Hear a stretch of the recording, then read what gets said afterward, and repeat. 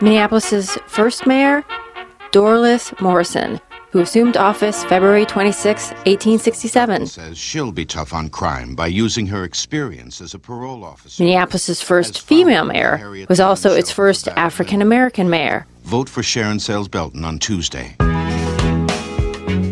How about Minneapolis's shortest-serving mayor? That distinction would have to go to Dick Erdahl. His predecessor, Charles Stenvig, lost his bid for re-election in 1973. But Stenvig didn't lose the race to Erdahl. He lost it to Albert Hofstede, who had yet to be sworn into office when Stenvig decided to vacate the mayor's office a couple days early. That's where Dick Erdahl came in.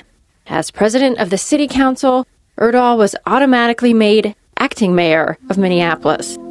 He entered office December 31st, 1973, and he left office December 31st, 1973, serving a total of 1 day.